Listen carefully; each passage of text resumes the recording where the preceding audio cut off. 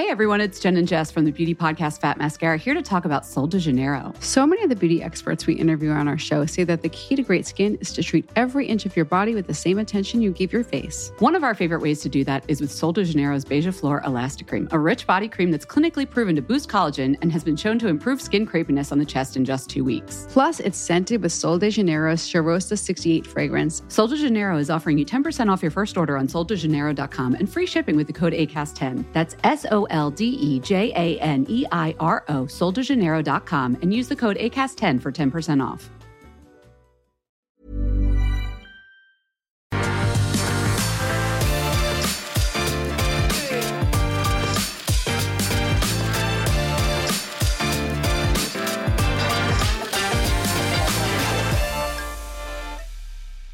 Hi, and thanks for listening to the podcast.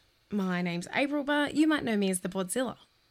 I've decided that I really want to share some things that I know because I know now that I didn't always know what I know, but now I do. So every week, I'll be sharing bite-sized real talks with advice that you didn't even know you needed.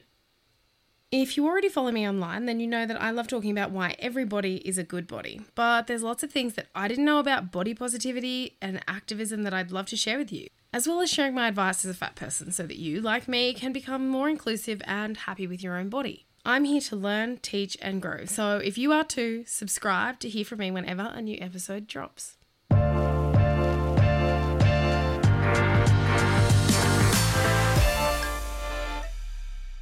Welcome back to episode 3, season 2 of the podcast. Today, we're talking about parasocial relationships. The first time I ever heard about this concept was through the legendary Flex Mami. She spoke about it and that led me to Googling, which, if you're familiar with Flex, is the 100% correct way to educate yourself about things because it's free and available 24/7.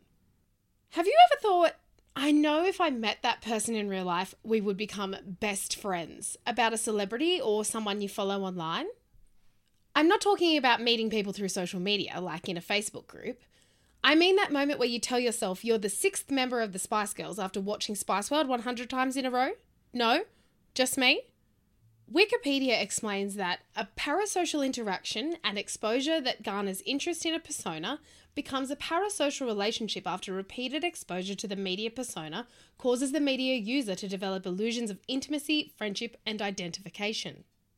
A better way to explain what that might look like in real life, seeing as the term parasocial interaction was coined in 1956, might be when you start following someone on Instagram after seeing them on TV.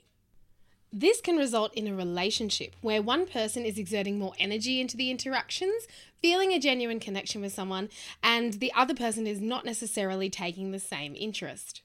The most common time we see parasocial relationships discussed is after the death of a celebrity. We hear how that person made people feel through their work and how knowing them was so impactful. Is this sentiment genuine? Yes. The attachment we feel in a parasocial interaction is real, even though we may not genuinely have the connection with the subject of that attachment.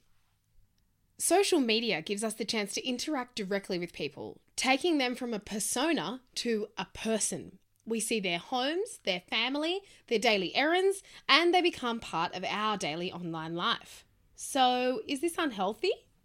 Some say yes. Because of the easy access to online content, especially for younger people, this has normalised becoming attached to or even obsessed with someone famous. Now, if you know how much time I spent consuming information about Mel B, yes, the Spice Girls were and always will be the ultimate parasocial relationship for me, then you know this could become unhealthy. Instead of begging to buy every magazine that showed even the tiniest paparazzi image of your favourite celebrity, you're now following them on every social media, interacting with them and hoping that they will notice you. This is the modern day version of imagining you'd be discovered as a model while on holidays with your family and suddenly become rich and famous, or that the storyline of the Princess Diaries would come true for you. The trouble with this is that you're genuinely waiting for this person to reply because, unlike a fan letter, your DM or comment can't get lost in the mail. It could become a negative thing when a celebrity doesn't respond to you after multiple attempts to get their attention. It could also mean an increase in social avoidance, like the time I stayed home reading Breaking Dawn instead of going to the club on a Saturday night. However, others argue that this could be a positive social step, Allowing people to connect over their shared interest in someone creates a fandom where they instead become friends with each other. So, while parasocial relationships are not abnormal or unhealthy, it's wise to exercise caution or think critically about your real connections to your favourite follows. It's a widely held belief, and one that I share, that people who hold a large platform have responsibility to ensure that they uphold their personal values. And I say it that way because I think it's up to us as the people following celebrities online to realise that we follow them for who they are, not who we want them to be. Because more than ever, the contentious nature of online content creation and consumption means that the same real people we love to get a little love heart on our DM from are being subjected to abuse, daily demands for action, and trolling. These are negative parasocial relationships, toxic, one-sided, and without a lot of empathy. These are the interactions that say, you should speak about this, why don't you comment on XYZ, or simply talk about that person's looks or behaviour in a way that's totally not cool.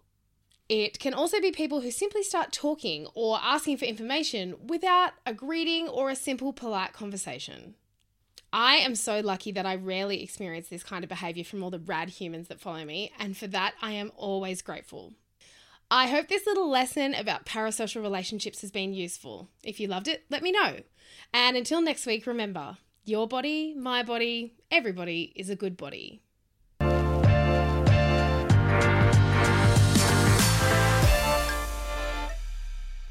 Thanks again for listening to this episode of the podcast, part of the Acast Creator Network.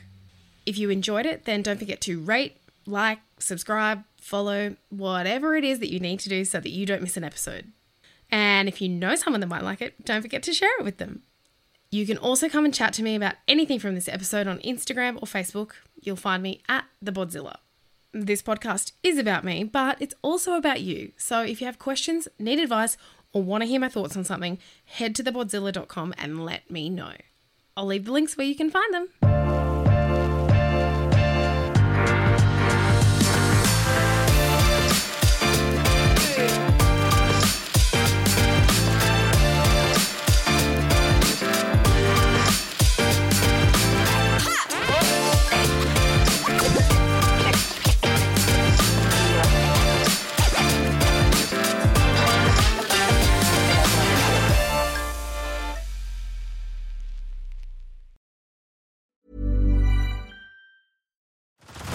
Head over to Hulu this March, where our new shows and movies will keep you streaming all month long.